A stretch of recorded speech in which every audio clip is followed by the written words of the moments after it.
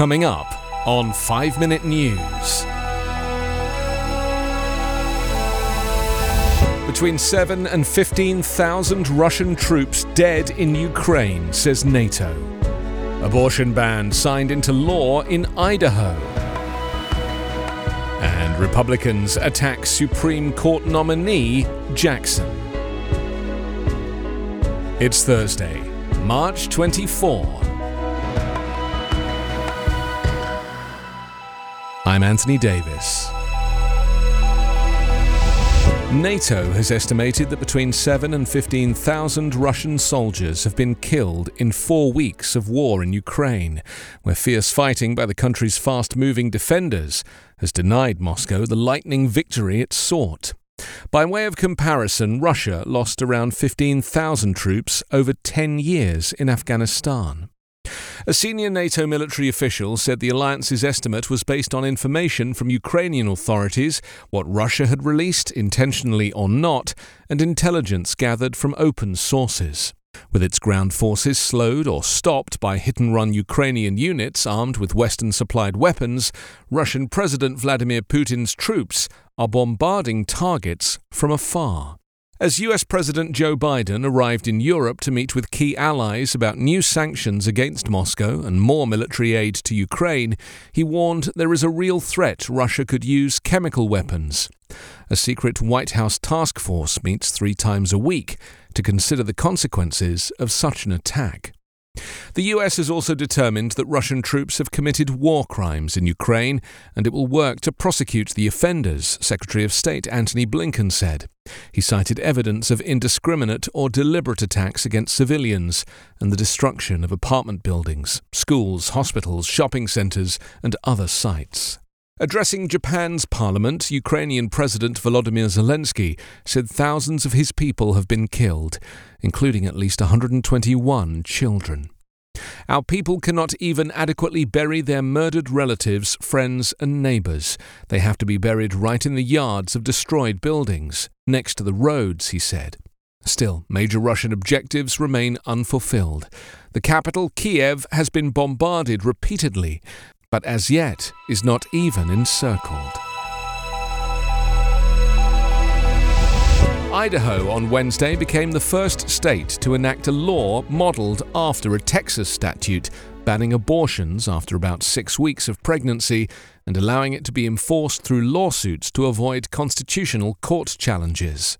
Republican Governor Brad Little signed into law the measure that allows people who would have been family members to sue a doctor who performs an abortion after cardiac activity is detected in an embryo. Still, he said he has concerns about whether the law was constitutional. I stand in solidarity with all Idahoans who seek to protect the lives of preborn babies, Little wrote in a letter to Lieutenant Governor Janice McGeachin, who is also president of the Senate. Yet he also noted, while I support the pro-life policy in this legislation, I fear the novel civil enforcement mechanism will in short order be proven both unconstitutional and unwise. The law in the Conservative state is scheduled to take place 30 days after the signing, but court challenges are expected. Opponents call it unconstitutional and note that 6 weeks is before many women even know they are pregnant. Advanced technology can detect a first flutter of electric activity within cells in an embryo as early as 6 weeks. This flutter isn't a beating heart, it's cardiac activity that will eventually become a heart. An embryo is termed a fetus after the 8th week of pregnancy, and the actual heart begins to form between the 9th and 12th weeks of pregnancy. The vigilante aspect of this bill is absurd, said Idaho Democratic Representative Lauren Nicosia. Its impacts are cruel, and it is blatantly unconstitutional. A number of other Republican states are pursuing similar laws, including Tennessee, which introduced a Texas-style abortion bill on Tuesday. Republicans continue to press their unhinged attacks on a range of issues against Ketanji Brown Jackson, President Joe Biden's nominee to become the first black woman on the US Supreme Court on Wednesday, as she inched closer to the end of an intense 2 days of questioning, with Democrats coming to her defense. Jackson, who had remained even-tempered throughout marathon questioning during her Senate Judiciary Committee confirmation hearing, showed impatience over repeated questions posed by Republicans who accused her of being too lenient as a judge in sentencing child pornography offenders. Far-right Republican Senator Josh Hawley again pressed her on one child pornography case involving an 18-year-old defendant in which Jackson imposed a 3-month sentence. He asked her if she regretted the sentence. "Senator, what I regret is that during a hearing about my qualifications to be a justice on the Supreme Court, we've spent a lot of time focusing on this small subset of my sentences," Jackson responded. Jackson, since last year, has served as a federal appellate judge after 8 years as a federal district judge. She noted that she has sentenced more than 100 people as a judge. Democrats and sentencing experts have said Jackson's approach to child pornography sentencing was similar to the vast majority of federal judges. Democratic Senator Cory Booker said, "There is an absurdity to this that is almost comical if it were not so dangerous," of the Republican attacks.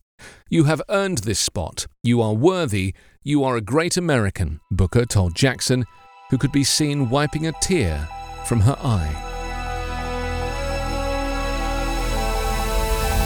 You can subscribe to 5-Minute News on YouTube with your preferred podcast app. Ask your smart speaker or enable 5-Minute News as your Amazon Alexa flash briefing skill.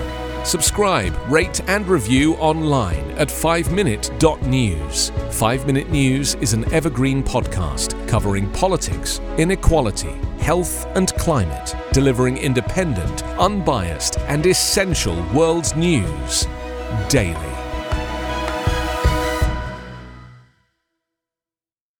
I'm Ken Harbaugh, host of Burn the Boats from Evergreen Podcasts. I interview political leaders and influencers, folks like award-winning journalist Soledad O'Brien and conservative columnist Bill Kristol, about the choices they confront when failure is not an option. I won't agree with everyone I talk to, but I respect anyone who believes in something enough to risk everything for it. Because history belongs to those willing to burn the boats. Episodes are out every other week wherever you get your podcasts.